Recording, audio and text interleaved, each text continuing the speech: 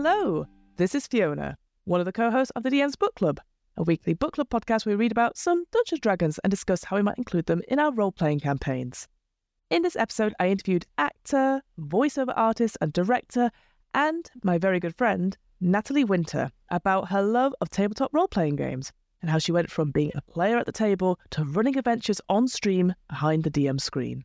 Nat has worked on a bunch of nerdy projects, recording for AAA games, sci-fi audio dramas, professional Dungeons & Dragons games, and much, much more. Whilst you can find all of her work on her website, be sure to check her out on the Merely Role Players podcast, where theatrical people play role-playing games, and Roll Together, a Dungeons & Dragons actual play stream channel which regularly puts on exciting adventures with wonderful casts exploring the worlds of D&D. Thanks again, and I hope you enjoy. So, we'll just get straight right into it. Who are you and what do you do? Hello, my name is Nat Winter. I am a voice actor and director, and I roll dice, sometimes professionally, a lot of the time hidden away in the corners of my house with other people, not just on my own. Not just by yourself, not just rolling like, D20, and 18. Just... We're 7 today. Oh, it's very exciting to get to talk to you, Nat, on this because we've worked together before in several sort of guises. So my next sort of question for you then is like, how did you get into role-playing games in general? I mean, that is quite a long question, Fiona. It is. I'm ready to hear about it. So...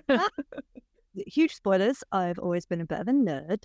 I've always played video games. I've grown up in a family where we've played video games together and with my stepdad a lot. And then when my brothers and sister, who are 10 years younger than me, when they were kind of old enough, we played with them as well. So big family of gamers.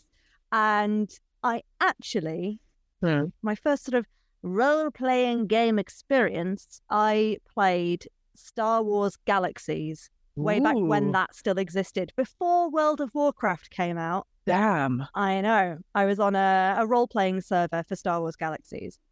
And I know it's computer RPGs, not tabletop, but that was a formative role-playing moment. I think like we used to do things like we'd do guild raids where we'd go out and stand in sort of like market squares and everyone would kneel down and emote that we were humming because we were pretending to be part of a cult, and people were like, what is happening? Like, performance art.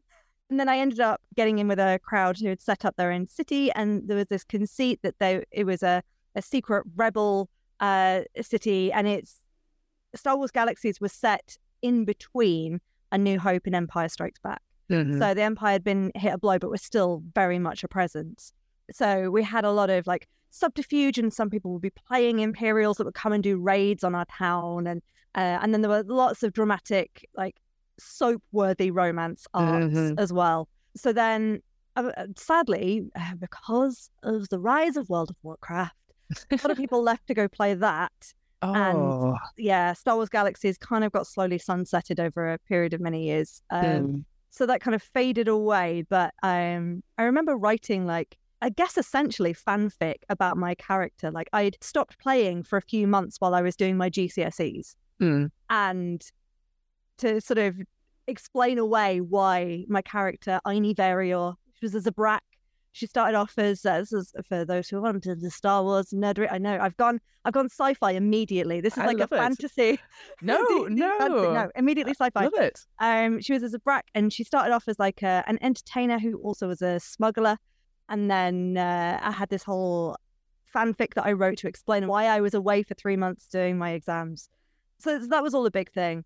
And then while I was at uni, I'm very jealous, right? Because I enjoyed my university course, but in terms of like extracurricular social stuff, I ended up doing like the music society and joined the choir, and I did the theatre society, Kel Surprise. But there wasn't any nerdy societies, none at all that I knew of. Not even board games, not even a generalized geek sock.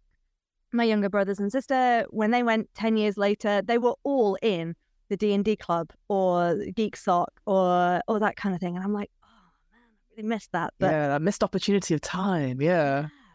I had a lovely time, but I think there was one other nerdy girl on my course, and I glomped on her And but we had this rivalry because she was a World of Warcraft player. Oh no! And I was a Star Wars Galaxies player. Oh no! And they're the trench on me. Yeah.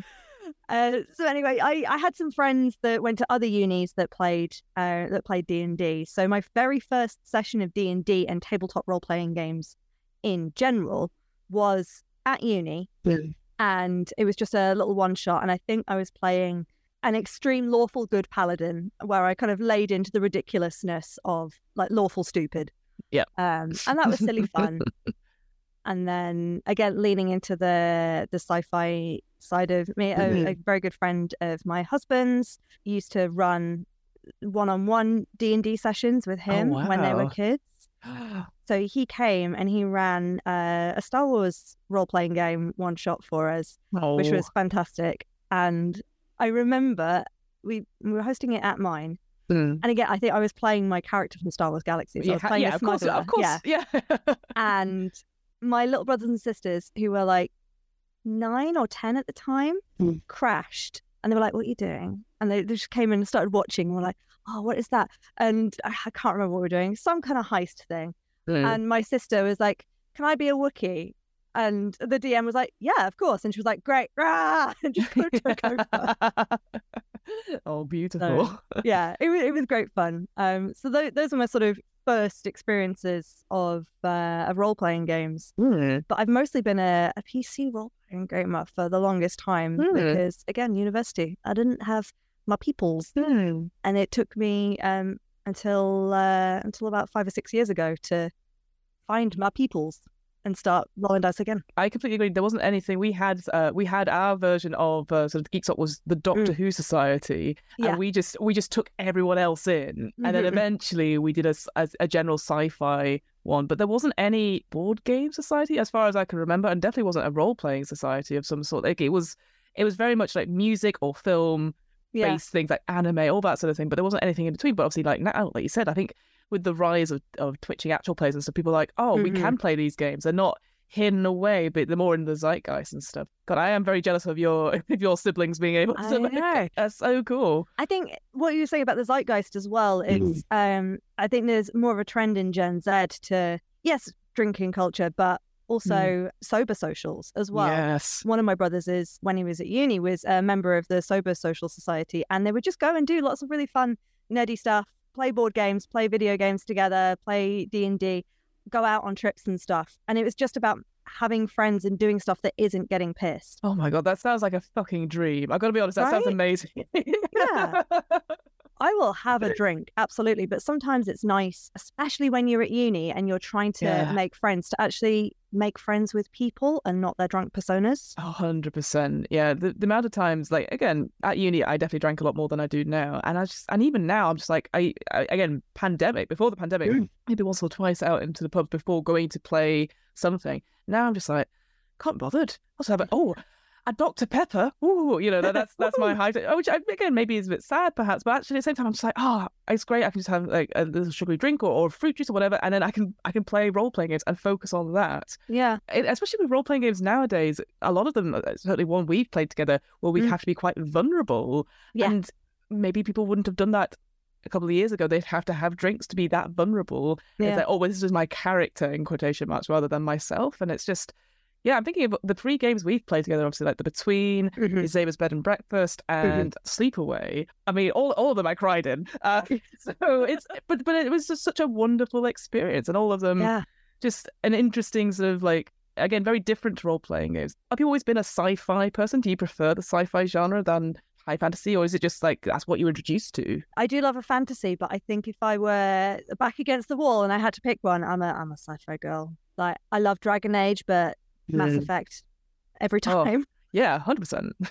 I am Commander Nat, and this is my favorite RPG on the Citadel. I mean, to be fair, I know because I've seen a picture of a wonderful setup. It's a TARDIS door behind you, so I'm very aware where your allegiance lies. Let's talk about you getting into D&D and then DMing specifically. I believe, though, do correct me if I'm wrong, this is fairly new to you in the sense of in the last year or so you sort of come into it. So what got you into the switch of being a player in a game to DMing, and was it hard, I guess, to do that switch?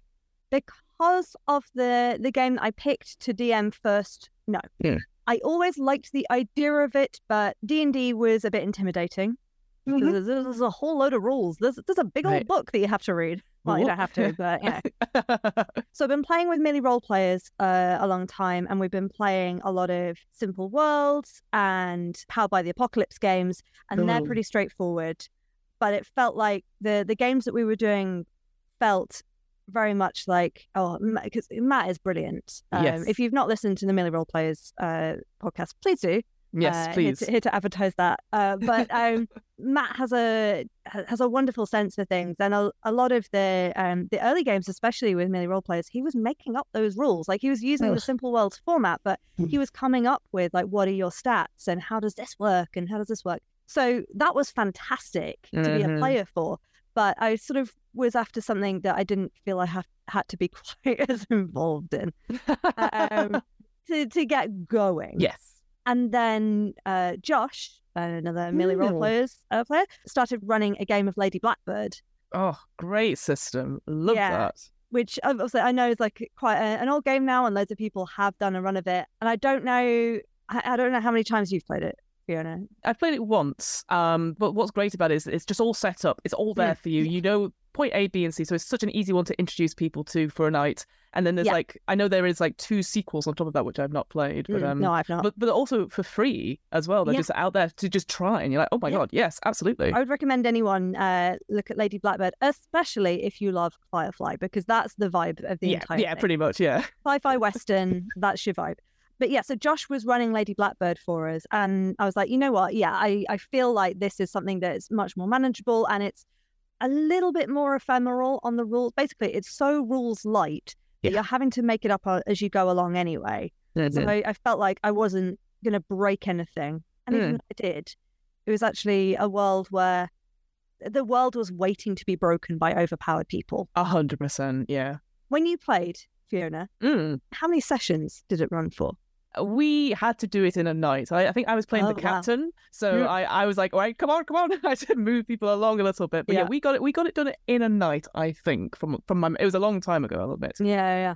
See, it does claim to be a one-shot. I was going to say, how long did it take you? Well, the session that Josh ran, I was also playing Captain Cyrus. Yes, which I really enjoyed. Yeah. But we didn't finish it in the end.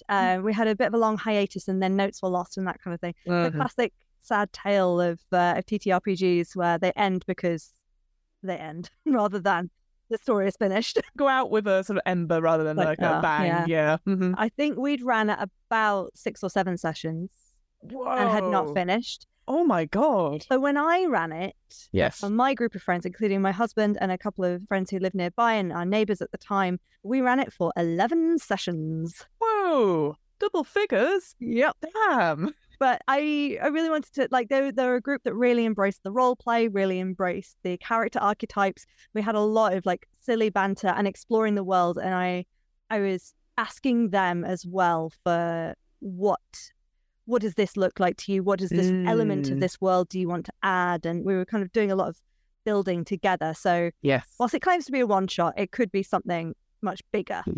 So that was the first one I DM'd, and I really enjoyed it. And from there, I sort of was like, you know what? I feel ready to take on something a bit more meaty.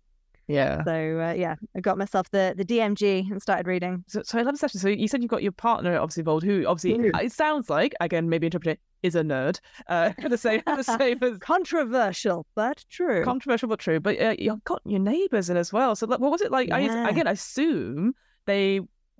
I didn't play role play. Oh, you didn't know, and you. No, they did. They did. Okay. We.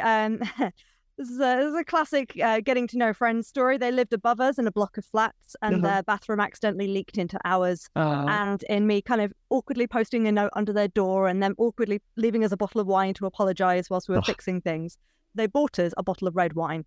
And Chris and I don't drink red wine, so I said, "Tell you what, why don't you come downstairs and drink it with us?" Drink it for us. And we ended up just hitting it off straight away. They're both nerds. The lady works in video games as well. The guy works in TV but does lots of LARPing and plays lots of video games. So he and I bonded over swords, and we actually knew someone that she worked with. And they already played D&D, so it was a very easy friendship. So then, on top of that, so you had people who were experienced in D&D or role-playing games. So, like, how was it that first session? Then you knew what you wanted to do, but then, like, was it? I guess, was it nerve-wracking? Did you just thought, "Fuck it, go for it"? Like, what was that experience? I guess generally, it wasn't that nerve-wracking because it was a group of friends I trusted that we'd sort of we had that rapport anyway, and I didn't feel any pressure to get things right because none of them knew the system, and the system is barely written, like rules-wise. So it was relatively simple. The one thing that I possibly might have curtailed earlier on had I known, my husband. I love him very much. He's the kind of guy that will look for any possible loophole, any possible way to screw over the... He's that kind of guy where if you're like, right, I'm doing D&D, and I've set up this encounter, and I've set up this world and these rules. He is the guy that will look for the way to dick you over. The fuck around and find out type of person. Exactly. Yep. My partner is also very similar. Great, and that's lovely for people who want to play TTRPGs that way. I don't necessarily see it as a me versus them. I see it as we're telling a collaborative storytelling experience rather than we're playing chess.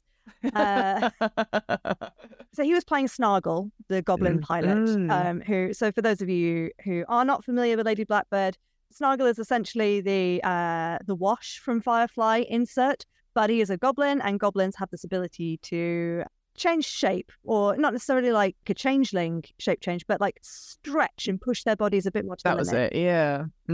And he decided that there were some guards running down a corridor towards them. He decided that he wanted to, a la One Piece, like Gomu Gomu no hand, all the way down the corridor and just kind of create a wall with his hand to just stop them. And I was like, that's cool, that's fun. Little did I know how much, by allowing that, how much abuse would happen a mile later. Yeah. I guess for what you said, that they didn't know the rules, so you felt more in control. That is exactly the reason why I started What Am I Rolling? Because I came into it doing D&D, and I was so nervous because I was like, I love this, I want to do more of it, and the idea of like, well, we're only going to meet once a month, and I was like, well, that's not enough, And then I was like, but everyone knows the rules. There's, it's put down a monster. It's like, oh, it's this. Oh, it's got this AC. And I was so nervous. And I was like, well, why don't I just run games that nobody else knows and nobody can say anything otherwise? And that's how I got into it. And it's been fascinating to hear people being nervous to do DMing because people know the rules. And I've just decided now, like, one thing I'd tell myself back then is like, just do it and do D&D. And as long as you are honest at the beginning and say like, I don't know the rules, please correct me, but don't do it in a way that's being a dick. Just give me that chance to... because it gives people a chance to play in a game that's very different style to their own. It's not going to be the same GM, it's all the DM, so it's so... and again, and maybe it's because I'm very aware that a lot of actual players that I listen to, they're mostly, male-presenting DMs, and they're like, oh, it's a wealth of knowledge, and I'm going to be performance now. And coming into that, going, I love this, I want to do more of this.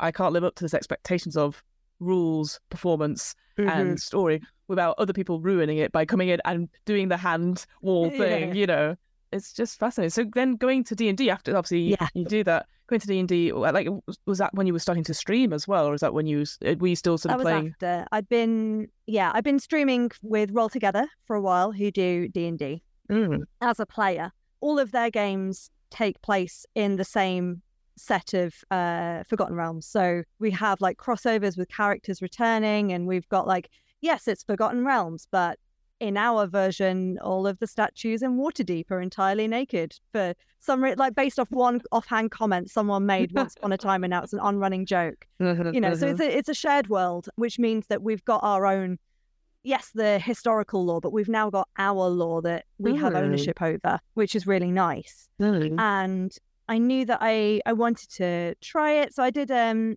ran a home game, and in fact, you know what? Before then, that's what it was. So we run a chat show on Fridays called Talk Together, or now it's Talking as a Free Action. And there was one week where we hadn't quite recorded ahead of time enough, and the guest that we were going to have on had to cancel last minute. So we're like, right, what are we going to do? What are we going to do? And I came up with the idea of, with Chris, who is the production manager of Roll Together, I was like, why don't we do a 1 hour one-shot workshop? I'll come in, with 4 different concepts. We'll roll a dice to see which one we do, and we'll hack together a one-shot Awesome. in an hour. Mm-hmm. Yeah. So we ended up building this encounter with the Elderbrain dragon. Love Yeah. that. Oh, but also amazing. Yeah. And Chris said to me, it's my goal by the end of this session for you to feel confident enough to run this. And I was like, Yeah. okay. Well, also, but double ick. Yeah. Wow. But, you know, we talked through it, like the things that you would have to consider when building this, like what is the setup? Why is it there? What are the, when looking at a creature stat block, what are the things you're going to have to look out for? Like, so with the Elderbrain dragon, it's immune to psychic damage. So if you're running a one-shot for your players and they decide to pick a psionic sorcerer, you might want to turn around to them and say, hey, save that for a different one-shot. Oh, do it. Yeah. Yeah. Yeah, we just went through looking at all the different elements like that and building basic building blocks of the story. And then I was like, yeah, all right, well, that's it. Went away and added my own little twists and flavour to it. And I ran it off air for the same group I'd done Lady Blackbird with. It went really well. They defeated it. It was very satisfying. And then I ran it on air. It still went well. Yes. But we had this whole thing. I mean, I don't want to spoil it if anyone wants to go back and watch it, because it's still it's a fun old time. And the players, it was a blessing to work with them. They really they were really kind with me in terms of all of them had DM'd before. Right. And no one was condescending. No one was like, perfect girl find. We used pause cards. We rolled together. So if there was anything where they were like, oh, actually, I think you got that wrong, they'd pause beforehand. Oh, bless. So we could do it off air. And I'd be like, oh, great, fantastic. Thank you. Yeah. And we'd carry on. So there was no like, kind of stuff. But they, the bard cast wish right at the very end to wish that everyone got their hit points back. And I was like, that's fantastic, but we're now 3 hours in and you've been healing people rather than damaging the dragon. So the dragon's going to fly away now, and we're going to have to do a part 2 sometime, I guess. Oh no. So yeah, sorry, spoilers for those who were interested in watching it, but it's still a fun time, and I'm still pleased with how it went. Yeah. There is the part of me that could sit back and rewatch it and go, oh, I should have done this, I should have done this, I should have done this. But I think it's the extra pressure from, like, it wasn't the very first time I'd DM'd D&D, but it was, maybe the 3rd time I'd run a D&D one-shot, and I did it recorded for people to watch. So I'm not too pressed about it. I focused on the story. I think that's so important nowadays, because again, we've come from a background as well of, powered by the apocalypse, which is can be incredibly rules light, a bit more structure per se. But D&D, when you have so many rules, like I've come away from certain sessions using other crunchy role-playing games, and I've gone, I forgot there's one tiny thing, and this, that, and the other. And it's like, there's no point in beating yourself up about it, even if you're like a new DM, or you, even after all these years, and you're like, oh, I completely forgot this. Like, as long as you're honest about it and be like, I've got this rule now, but like when the player goes, I'm going to use this, and I'm like, that's really cool. I'm going to check one thing and give myself 30 seconds to look it up.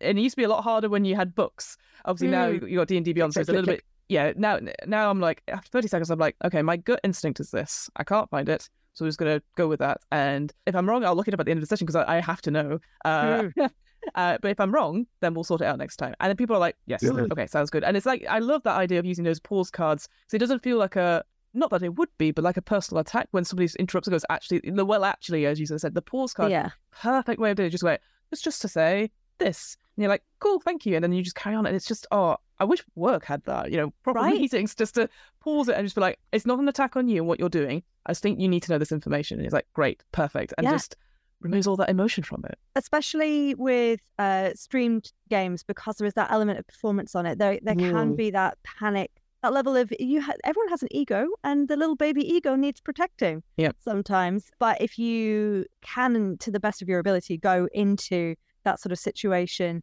acknowledging that you're not going to be perfect, and that's okay. The ego is a little less fragile. But I think what we as performers tend to be doing when we're playing TTRPGs is focusing on the story and the performance side, and that bit you can't get wrong. because No. that's yours. It's incredible, isn't it? Like, you're like, what? This is me? And you're like, Yeah. yes. This is what's happening. With your, obviously, background, I know, obviously, being a voice director for several video games and stuff like that, I don't know how to phrase this properly. Obviously, there must be transferable skills both to RPGs and back and stuff like that. You pretty much started at the same time. Have I got that right with role-playing games? Or were you always working voice stuff before going into tabletop RPGs, if you see what I mean? Yeah, I've been working as a voice actor for 9 years now. And I've had various levels of busyness. I wasn't focused purely on voiceover when I first started, but I've been doing voiceover for a long time, and before I started doing TTRPGs, yes. So obviously now doing tabletop RPGs fairly regularly alongside all your amazing other work. Do you find it's easier now for you to come up with a player character or an NPC because obviously you're directing people to come up with stuff, or do you find it harder because all of your ideas have gone out into the world, if you see what I mean? Like, no, my ideas. In a way, a mixture of both. Like, sometimes it is harder because I've done quite a few one-shots, not just with Roll Together, but like with you and with the games with mainly role players, but the other like off-air games as well. Like, I have my pool of characters, and I have recycled some of them because sometimes if you've got to come up with 2 different characters for 2 different one-shots that are in the space of a week and they're in different places, then they're going to sound a little bit similar, or they're going to come from the same family somewhere, right? Yeah, but I think having that sort of the background of absorbing stories helps. And I mean, like, what D&D player doesn't sit there and watch a TV program and go, I wonder what class they'd be in D&D. How would this work? You just reminded me, because I ran a little while ago, I ran Good Society, which is like a Jane Austen thing, and you create your own sort of characters, but then you have a secondary character that is like a connection to other people. So it's the idea is that you can be other people in other scenes, essentially. And every player always creates 2 characters, and so they'll take one from another player, and then all the leftover connections get sent to the facilitator, which is me. I had 3 younger sisters and an aunt, and they all sounded the same. Because I was like, they're all very similar. They're all very, they're all aspirational. I was like, yep, they're just going to have the same voice. And hopefully they won't be in a scene all of them together, because that would be really awkward. But everyone was like, oh, that's really funny. I was like, but that's fine. And I was very much happy to be like very honest about it, because I was like, guys, I am literally a foil to your amazing, wonderful characters. And, it's a Jane Austen thing. Of course, you're going to have like the little sister who appears and then disappears and goes off with Bingley and all that sort of thing. So. I mean, but in that situation as well, if you've got three young eligible ladies from a upper class Regency household, they're going to have pretty similar voices. Yeah, that's what I thought as well. It's not like you can randomly make one Scottish or Northern to help you differentiate. Although that would have been amazing. Amazing stretch of my non-existent accents to go and do them all. Is there a particular either one shot that you've run like D&D, or other game that you've run or been a part of that you've gone, I love this, or like there's something about it that just made you like, you always think about it fondly, if you see what I mean? I was really proud of Nexus, which I ran for Roll Together, which is a 4-parter that was inspired, going back to sci-fi again, inspired by Half-Life. Great. I brought Half-Life to Fantasy Worlds, and it was an idea that had been ticking in the back of my head for a little while. Like, how would this work? I mean, it's not just Half-Life; it's also inspired by Portal and BioShock and all of those games where sci-fi done gone bad, and now you have to shoot things. Science done gone bad, not sci-fi done gone bad.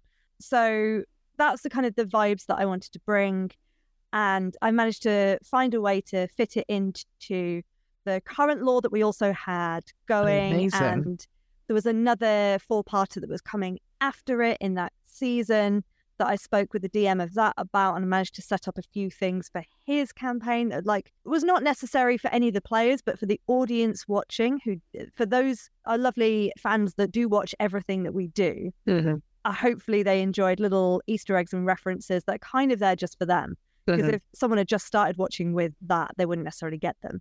I just feel like it went really well, and I got the right balance of cool combat and slightly twisting some ideas, and giving the players plenty of time for character development and setting up the creepy moments. And I tricked them. I got them good. I had my NPC that turned out to be the wrong one, and they didn't see it coming. Oh, so betrayer! That's always pleasing.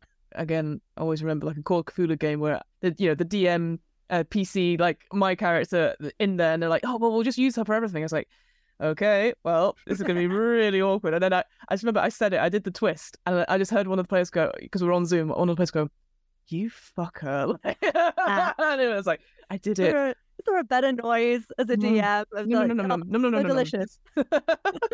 Is there anything you find, even now, obviously you are, I consider a very experienced DM, but is there anything that you still find challenging when you're running a game? Or have you just got to that point now you're like, I don't care, my rules, it's okay, I can bend the rules and roll cool it, if you see what I mean. I've recently, late last year, started DMing, I suppose it's GMing, Brindlewood Bay. Ah, amazing. Yeah, for some of the Merely Role Players crew. And this is off air. This is a home game just for us to have cozy crime time.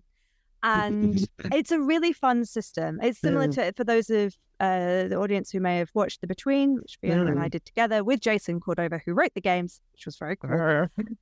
It's a very fun system, and it's a brilliant concept. It's a concept that immediately grabs you. The conceit of it, in terms of allowing a lot more of it to come from the players, is fantastic. Yeah, but it's a mindset shift. So even for Lady Blackbird, where I was asking the players for their input, but I still felt very much in control of I know the beats that I want this to hit. I know where this is going. I know what this building looks like. I know what this street looks like, kind of thing. And D&D, where it feels very much like, this is the world I have created that you may play in for a little bit. Brindlewood Bay relies much more on player input for the storytelling, which is great. And I've played other games which rely on player input to kind of, Zabers B&B and Sleepaway, that's very much a collaborative storytelling experience where, I don't know, you were sort of less DM'd, but you were sort of guiding us a little bit. I definitely was. There was definitely not, I wouldn't say hand holding, but there's definitely more facilitating, where I completely agree with Brindlewood Bay. It's like, well, you solve the murder, you're the ones that put things together, and you can play the same scenario, same case several different times over and get a different result each time. And I agree with you, that sounds really scary. as to be like, what if it doesn't work? What if? And the same with The Between, actually, when I read it through, and I was like, how does Jason know what he's going to do? But it was beautiful because I'm sure you felt as well, it was just so hands off and just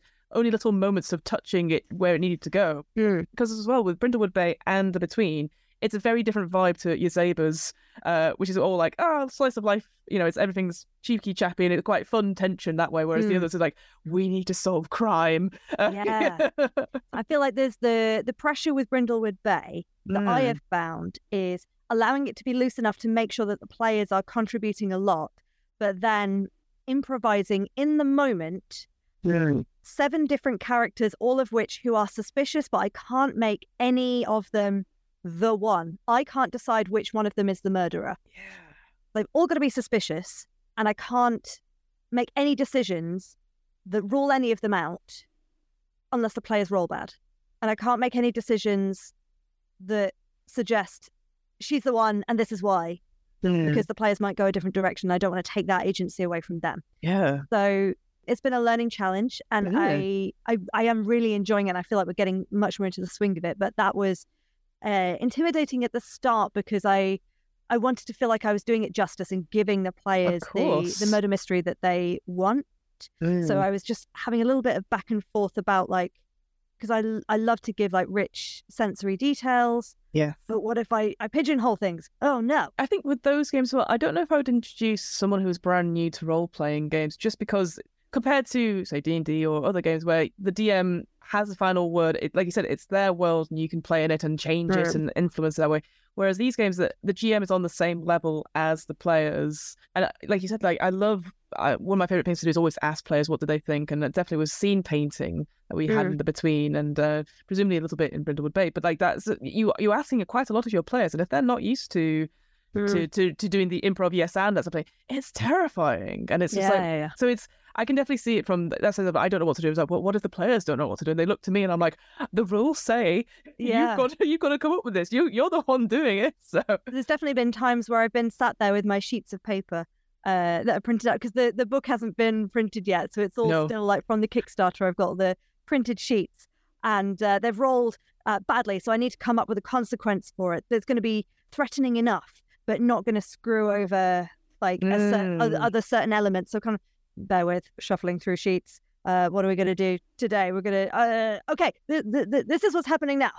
So it does require that again, that level of getting rid of your ego and not worrying about fucking up. And if your players are sat there going, well, they're not very good, are they? Then fuck them. Well, you can bloody run it then. Exactly. Fuck off. Yeah. I've never been a fan of whatever attitude that is. I've always been very grateful to be part of any game, to be honest, because I'm like, they've chosen me. And I get to play in these amazing stories. So I know you run lots of D&D and you're playing it, but is there a particular genre that you'd love to run a one-shot for, or even a system if you're that sort of au fait with them? Is there something that you're like, I'd love to do a story based in this? You see what I mean? And run it, not play in it per se. That's the caveat. Yeah. I'll be honest, my free time for exploring new ideas has got very limited recently. Very busy lady. I'm busy. I mean, oh no, what a shame, but also, yes. I got bought the Labyrinth role-playing game for Christmas that I'm excited to read through. Very good. Please read through it. You love it, yeah. I was very pleased to see that you could play as a worm. That would be my preference. Either that or Sir Didymus. The Knights of Yore, you can play. Yeah, they're great. Yeah. Super fun. I'm cheating your question because I'm saying games that I would love to play. That's fine. I would love to play Good Society at some point. It's been on our sort of the back burner for a while. And one of my friends, actually the same friend that leaked the bath into our ceiling, and she recently got Thirsty Sword Lesbians as well. Amazing. Keen for that. And anything that falls into that She-Ra sort of genre of magical girls having feelings, but also kicking ass. Like if it's all feelings, I'm a bit like, eh. Yeah. I know Good Society has a module where you're also assassins, which I'm very down for. It's very cool. Yeah, they've got ones like Fey Court. They've got like an upstairs, downstairs scenario, that sort of thing. The one thing I say with Good Society, like I absolutely love it, but again, similar. I wouldn't put new players into it because there is a lot of prep. So similar to when we played like Sleep Away, it's like we took like an hour and a half to get into it, and I was like, I remember saying at the time, like, it will be good, I promise, and it was. It was. But it's that sort of thing because you have to trust the process and stuff. Yeah. Again, it's quite funny with that one because it's cycles of play as well, like a novel. And it's like, a normal game of Good Society is between 6 to 9 cycles, and each cycle takes about 3 hours. And I'm like, oh no. But if you're into Jane Austen, if you're familiar with different kinds of RPGs, I think you'd be right into it and give it that time. But it's very hard to do a one shot of it. I tried, failed miserably, but we had a lot of fun. So it was very silly by the end. And yeah, you can have all these different tones and stuff. Obviously, there are people out there who haven't run games or just trying in D&D and stuff like that, and want to do actual play as well, maybe streaming online as well. Is there any top tip that you want people to take away from our conversation about running RPGs in general or D&D specifically? DM offline before you go to stream. Pro tip. I'd say if you want to stream, that's absolutely fine, but know what you want to get out of it. Agreed. Yeah, if you're running a stream that's just you and your friends playing a game and having fun, then don't care about numbers. Play it for yourselves. However, if you want it to be bells and whistles and people have to turn up at a certain time, people have to turn up to play every week, pay people. And I know that's difficult. It's real difficult. But, work on like, okay, well, you got to think about who is our audience going to be? How are we going to get money? Are we going to get sponsors? Are we going to go through Patreon and things like that? If you want to try and treat it seriously, then treat it seriously. It is a business choice that you're making. Otherwise, just stream it online for fun, but don't be an ass about it and acknowledge that people have lives. I've been fortunate to never run into issues with anyone I've been working with, and there's always ever been like, oh, I'm afraid I can't do this session. Yep, no worries, we can get someone else in, or no worries, we can delay to another date.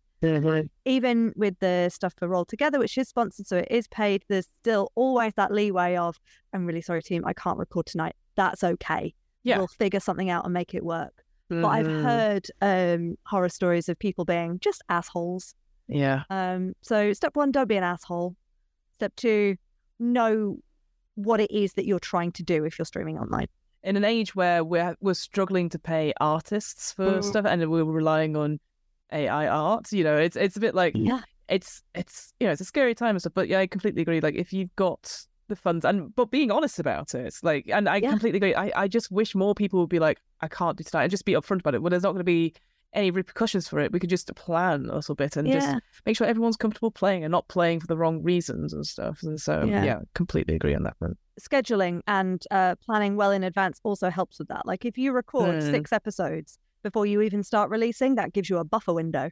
So if you do want to be regular with your releases, then it gives you extra time to relax about it and catch up. Yeah, that's what I currently have with DM's Book Club. I've got quite a few, so I'm like, great, working on many other projects I've got going on. Yeah, you do so many things. I do. It's I need to do a newsletter. That's my next job. But Nat, thank you so much for spending your evening. Like, you're such a busy lady, running role-playing games and doing an incredibly cool job and everything like that. My final question is, like, where can we find your work? Is there anything that's coming up that you can talk about? But where can we find you online if you've got social media? You can find me on Twitter and Instagram under @winternatters. That's like the season, and because I talk for a living. I don't post super regularly, but I try every now and again. I'm like, oh, I should do social media. I try and shout about the stuff that I'm doing, a mix of TTRPGs and then my role world work. Let's see, Ravenbound came out, which is a video game that's like a roguelike in a Viking-inspired fantasy setting. I'm pretty sure I'm allowed to say that I'm one of the different player character voices you could encounter. But there's no speech in it. It's all like all that kind of stuff. Love it. So that was fun.